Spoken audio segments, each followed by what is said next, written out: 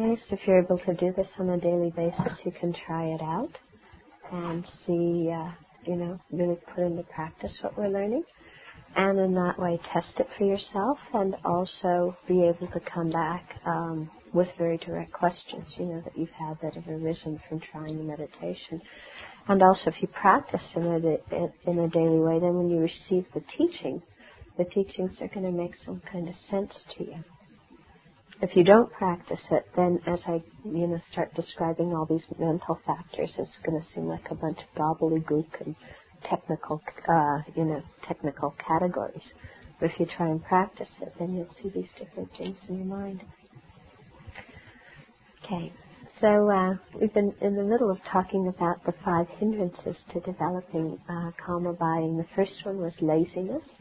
The grossest kind of laziness is just the inability to get ourselves on the cushion. So we overcame that. Okay, we're here. Then the second obstacle arose, which is forgetting the object of meditation.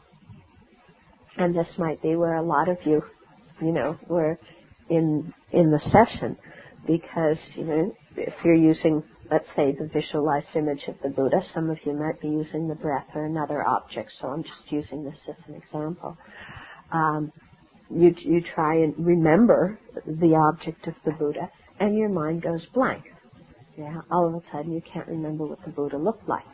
Or you try and put your mind on the object, and it's like that, you're gone. There's no mindfulness. There's no ability to hold the object for longer than, 2 breaths. Okay? So that's the second obstacle. Just be able to remember what the object of meditation is. And we overcome that obstacle by generating our mindfulness again and again and again. And here mindfulness doesn't mean exactly what it means in the Vipassana tradition. Remember I was saying that this word has different definitions according to use? In the Theravada tradition, mindfulness is basically bearing witness, being aware of what's going on in the mind and bearing witness. This is a lot how it's used in the Burmese tradition. But here, mindfulness is remembering the object of meditation. Okay, so actually remembering breath, remembering the image of the Buddha in such a way that the mind is able to remain continuous on it and distraction is prevented. Okay, so we have to develop some continuous ability to keep the mind on the object. That's our next job after we sit down. Okay, so those are the first 2 the first 2 hindrances.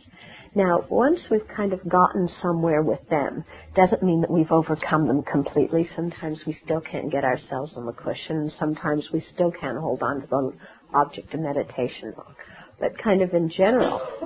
Then the next thing that happens is that we're able to have some mindfulness on the object of meditation, but then we get other interruptions.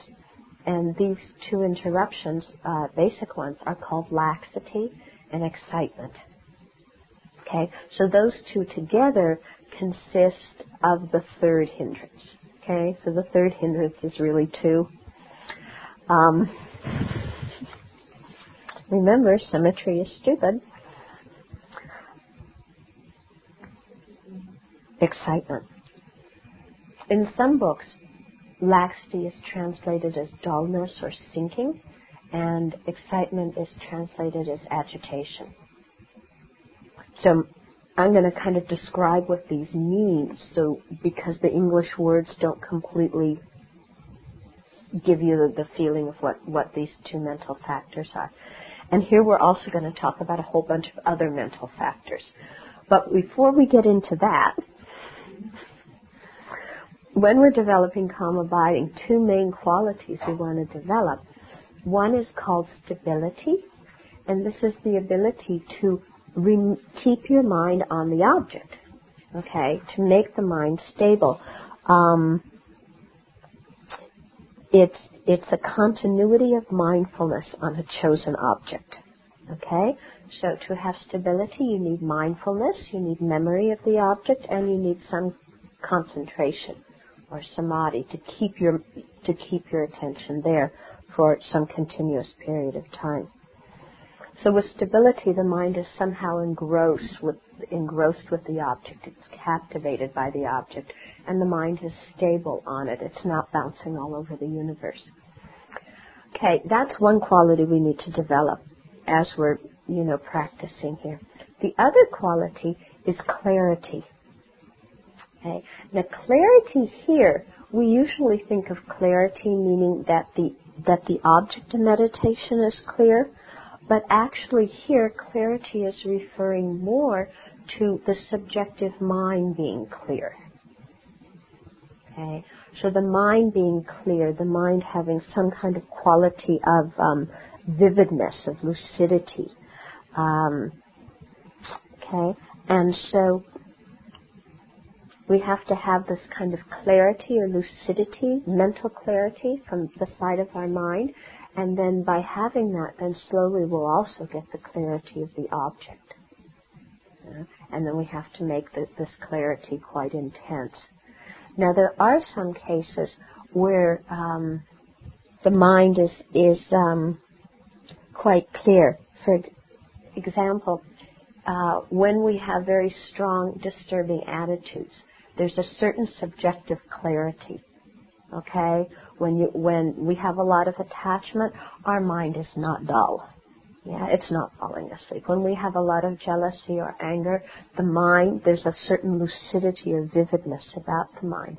And this is what is used in Tantra when we talk about transforming the disturbing attitude, transforming the delusions, is using this lucidity or vividity of mind that's a subjective quality of the mind state, to use that in a positive way to develop concentration. That's one way that we transform the delusions. Okay? But when we have the delusions or disturbing attitudes, there might be a certain subjective clarity, but there isn't always an objective clarity. Okay? Sometimes there is. When you're really attached to chocolate cake, your mind is vivid, and the image of the chocolate cake is vivid.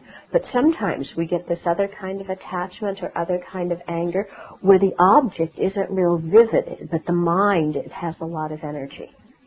So that can sometimes happen where you have the subjective clarity and you don't have the objective clarity.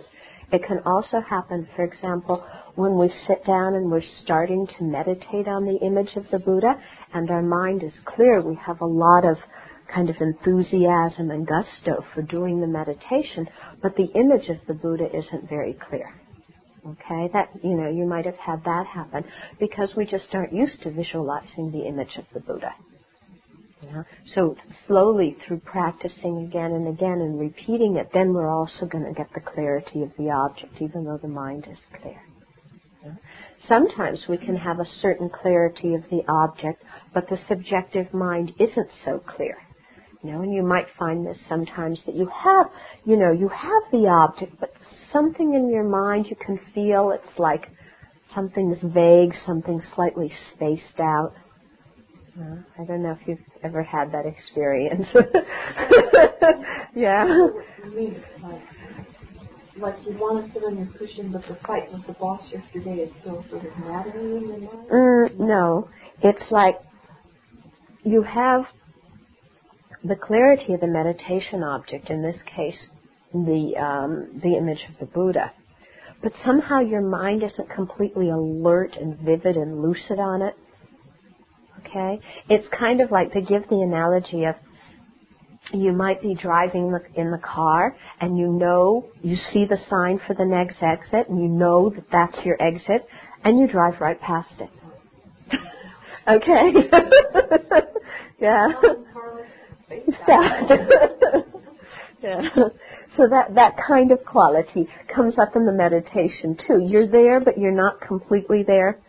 So in that case, you have the objective clarity, but the subjective clarity of the mind isn't there. What we really need to work on very much is the subjective clarity, okay? So those are two qualities that we really need to develop in our meditation. And we need to have strength in both of them. Okay. Now, the things that interrupt the stability and the clarity are the laxity and the excitement. Okay? And laxity chiefly inhibits the clarity, and excitement chiefly inhibits the stability. Okay? Because with the laxity, you're getting spaced out. The clarity of your mind isn't so strong. With excitement, the mind is quite restless. It's very easy to lose the object. The mind isn't real stable. Now, there's various, so the laxity and the excitement are two mental factors. They're among the 20 mental factors, the 20 auxiliary or secondary mental factors. Okay. Now, there's another mental factor. Actually, they aren't. I don't think laxity is explicitly listed among the 20, but it's included in them. Okay. So don't think 20 is limited to 20. There's another one that is called lethargy, and this one is definitely listed in the 20. And lethargy is something that comes from ignorance, and it's a branch of ignorance, and it's a heaviness of body and mind. It's a state of being very close to sleep. So it's different from laxity. Laxity is you're spaced out. Okay? Lethargy is when your spaced outedness has gotten really extreme, and you're kind of, you know how you get in that state? I mean, you start out in your meditation and your mind is kind of clear, and you meditate for a while, and then the mind gets a little bit vague and a little bit spaced out, but you're still kind of on the object. And then, as you watch, it's like the mind just keeps getting vaguer and vaguer, kind of like you're falling asleep, and you might even have other images, just this kind of dream-like, trance-like thing. And then all of a sudden, you go, have you had that when you meditate? Yeah. Okay? So that's lethargy. Okay? The mind and body are getting really heavy. Okay? So while laxity can be sometimes even virtuous in nature, like if you're focused on a virtuous object, or it could be, neutral or whatever.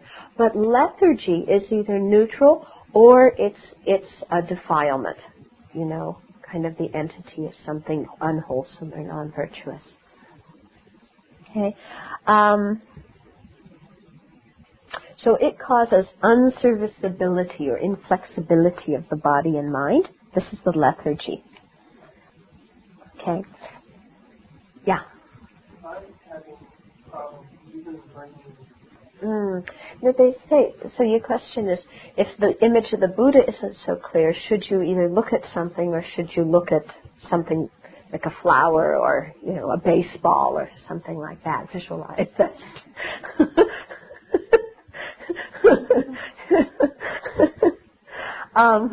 And they say that there's special advantage to using the image of the Buddha because it helps you generate refuge, it helps you recall the Buddha's qualities, and that visualizing a flower or a baseball doesn't have that effect. And in fact could, from a baseball, visualizing a baseball, you're putting that image in your mind again and again. It isn't the image that you really want in your mind to remember all the time. So they don't usually recommend switching to another object that you're more familiar with, unless it's, let's say, Chenrezig or Tara or the breath or one of these other objects that we've talked about. Okay? So if you're working on the image of the Buddha, but it isn't clear, so either switch to another object the Buddha recommended, or look at a picture of the Buddha before you start. Have one picture that you use pretty regularly, and spend some time just looking at it, and then closing your eyes and remembering it. Yeah, kind of like when you look at your bills, you can close your eyes and see them.